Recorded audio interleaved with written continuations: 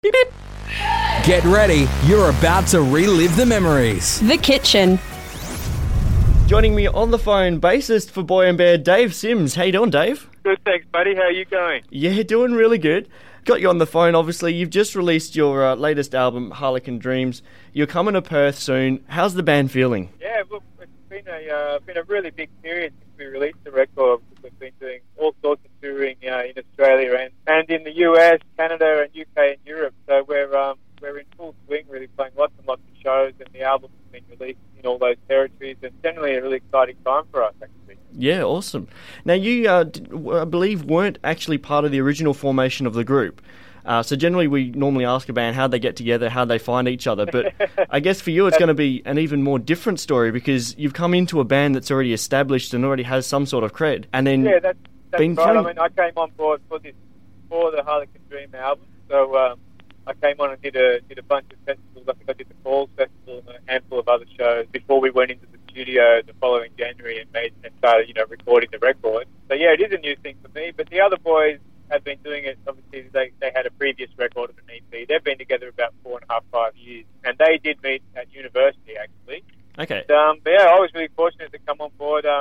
Their former bass player, they sort of come to an arrangement where it wasn't quite working anymore, and he decided to do something different. And I guess it's really good timing for me too. I was available to sort of take on a different project, and we all gelled really well. And I think all the songwriting kind of made sense between us. And then here we are. So yeah, it's really exciting for me too to have a new sort of project, I guess, a new band. Of course. Now, you obviously, in that case, knew the guys before coming into the band, like uni beforehand? Well, no, I didn't know them from back when they got together. So I guess I'd been we just met through the music industry.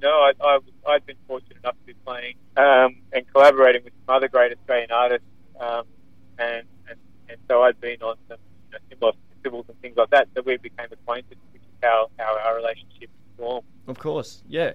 And obviously coming into a band that's been peaking, the album that was released before you jumped in peaked at number 2. They had singles that had peaked in the top 50. Did you feel any immense amount of pressure beforehand, or did you sort of think, no, this is cool, I can deal with this? You mean for me personally, or do you think, or do you mean the whole band? No, for you personally, because obviously they're throwing you in the deep end. Yeah, so totally. It's not often you get to do that. There is a bit of pressure, I guess, isn't there? There is. I mean, I think it's that for me being fresh, and I guess it being a new thing, maybe that was probably just like a generally sort of exciting sort of thing for me and hopefully for the boys. And I hadn't sort of gone through that little trip and journey with them, so I guess the pressure of obviously trying to make it still at the same standard and still be able to sort of be on par with that, I guess, was there. But more than anything, I think it was just an exciting thing, really, rather than pressure. Yeah, of course. And with that note, did you bring your own style to the band? Because there is this little subtle change between the first album and the second album, obviously Moonfire and Harlequin Dream. Would that be blameable on yourself, or? Well, I like to think that I've sort of definitely got my own personality into the music, and I think more and more now as well, since I've been touring for over a year, and we've played a lot of shows. I think that yeah, there is stuff that I like, other influences that I've brought along. I did a bunch of the arranging on the record, like the strings and the brass arranging. So I've sort of got a background in those sort of areas as well. So I was able to bring some of those skills along.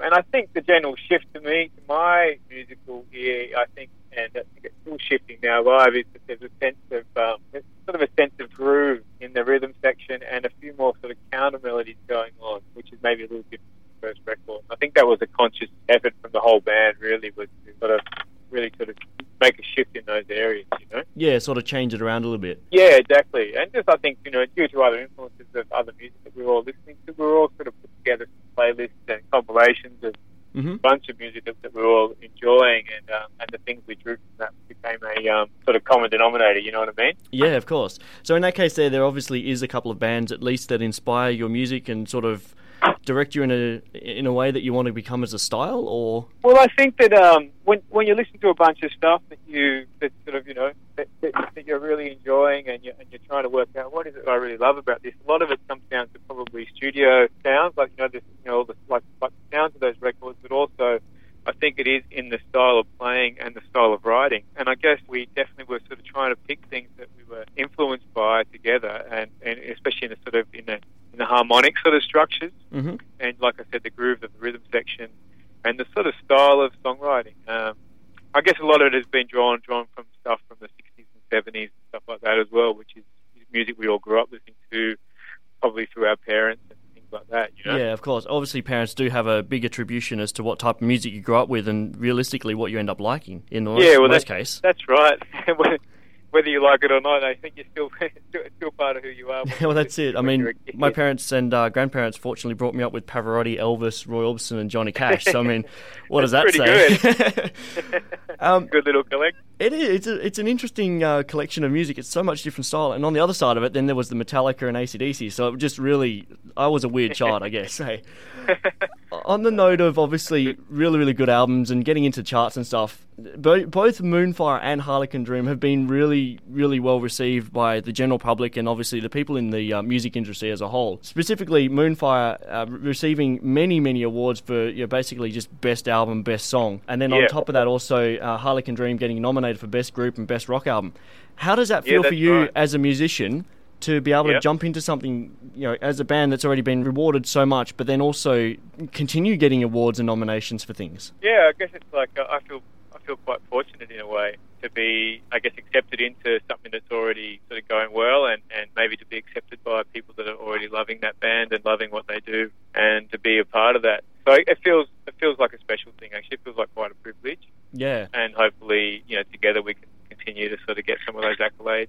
I mean, I don't know that we sort of strive. I don't think that's why we do it. I think that it's just always a bonus, and it's a real honour when you get those sort of rewards for what you do. At the end of the day, I think we're a bunch of artists who are trying to make the best music we can and put it out there for people to enjoy. And like this, it's a real bonus when you get some accolades and awards. Yeah, of course. Because it just sort of gives you a little bit of confidence, I guess, doesn't it? The other thing as well on top of it is that you're not only doing music and making music and being an artist as a whole, but you're doing something you love for your job, and that's really how much more happier can you get? Yeah, that's true. Yeah, it's pretty amazing to be able to do that. I think even knowing what you want to do in life is hard enough sometimes, let alone being able to choose something that you end up enjoying doing and you're able to actually make a career out of it. Yeah, definitely. And I guess make it your life's passion, isn't it? Well, that's it.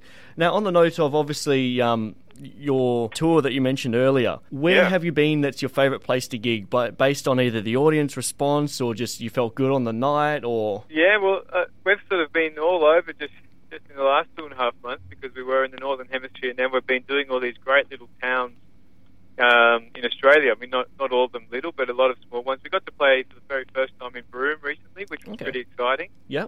And none of us had been to Broome before, so that was really amazing. That was just like a few weeks back, and it's a very beautiful place. It's a very Australian kind of town, I guess. That was a pretty exciting show. It's always nice to play somewhere you've never played before, for the first time. And the other thing, obviously, with your tour coming up, I mean, you've got a fair few places you're going to that just off the top of them, Sydney Opera House is a pretty big venue to hit up. Yeah, that's going to be amazing. We're doing, we get to do the Opera House in Sydney, which I guess is such an iconic Australian music, venue. So it's a nice thing to sort of think that we can get the chance to put a show on there. On that same tour, we play in another great room in Melbourne called the Palais Theatre, which is a beautiful old theatre down in Kilda near the Luna Park there. And then we get to do the Fremantle Arts Centre, which is something that the band has done before and absolutely love it. It's a beautiful spot there. It is. It definitely is. I think WA and Perth, in the Perth area, has some of the most beautiful outdoor gigs in the country. I guess that's because you've got beautiful weather a lot of the time, but not right now. It's actually not raining. Right now. Okay. It's horrible. So I guess you've got Belvoir Amphitheatre, and you've got. There's a handful, isn't there? But the Fremantle Arts Centre is just divine, really. Yeah, it is. Now, I just wanted to touch on a couple of other things as well. Obviously, with venues and stuff, the Sydney Opera House is a pretty big venue as to what you want to achieve as a band or as a musician as to play at. Is there anywhere in the world that you would love to play in for one of your own gigs? I'd love to play something like Radio City Music Hall in New York. I reckon that'd be pretty amazing. Yeah. And I was fortunate enough to see Tom Waits there years ago, maybe 5 years ago or something, which is pretty amazing. Yeah, I think a venue like that, which is such a worldwide kind of iconic room, but it's also just really great for like a great place for the audience to enjoy music as well. You know? Yep. And so I think for me, I'd love to play there. A couple of things that we do on the show as well. We are always, whenever we get an interview with someone, especially larger artists, we always give our listeners the chance to actually be part of the interview as well. Now, we had a couple of questions submitted from our Facebook page. First one from Poppy. She wants to know if there's any songs that have any sentimental value behind them, be it due to production or the meaning or message behind the song itself. Well, just off the top, just to answer quickly on the latest record, I think that Southern Sun, actually, which was our first single, has a bit of sentimental value because it was kind of all came together on my first gig with the band, and we were actually backstage at the Falls Festival. I can't remember if it was the one in Tasmania. It was the one in Tasmania, so that's in Marion Bay. And we were all backstage, and there was this little idea that just sort of everyone was sort of, well, Dave Hosking was playing on the guitar and singing some little melodies, and we all just ended up getting involved, and that was like my first gig with the band. So we were backstage, and we were all coming up with parts, singing along, and I guess it turned into the main song off the record in terms of being like a first single release and having radio play. So that has a bit of sentimental. That is pretty special as well. For me, for sure. Yeah. And the other question we've got as well for you today is from Rhiannon. She's got a bit of a comical one. Who's the boy and who's the bear? It's a question that happens quite that does come on quite a bit. Well, there's a bit of boy and there's a bit of bear in all of us. How about that? All right, be nice and fair to everyone. Now, of course, you are coming across to WA relatively soon as well. Last time you were here was, in fact, a sellout. Are you guys hoping for the same sort of thing, obviously, here? Well, that'd be amazing, yeah. We got to play at I think up in Perth, we played the Astor together last year back in October. That was an amazing room. Mm-hmm. So it would be great, if we can get a sellout down the Fremantle Arts Centre, that'd make us very happy. Yeah, it is a big venue to fill as well, so it's obviously going to be a pretty good achievement for yourselves. Yeah, it'll be an amazing achievement, but we are really looking forward to that show because we do get to sort of go on down south of WA there a little bit afterwards for a few shows as well. Yeah, nice. Of course. Now you start your tour, or you continue your tour, I should say, because you've been touring heaps over east and up north as well. But you're coming across from Melbourne, Adelaide, Gold Coast, Brisbane, Sydney, Albany, and then Bunbury, and then Fremantle. So we get three over here in WA, which is pretty special. It is September the 28th down at the Fremantle Arts Centre. And, get on down. It's going to be an awesome set if it's anything like it was last time.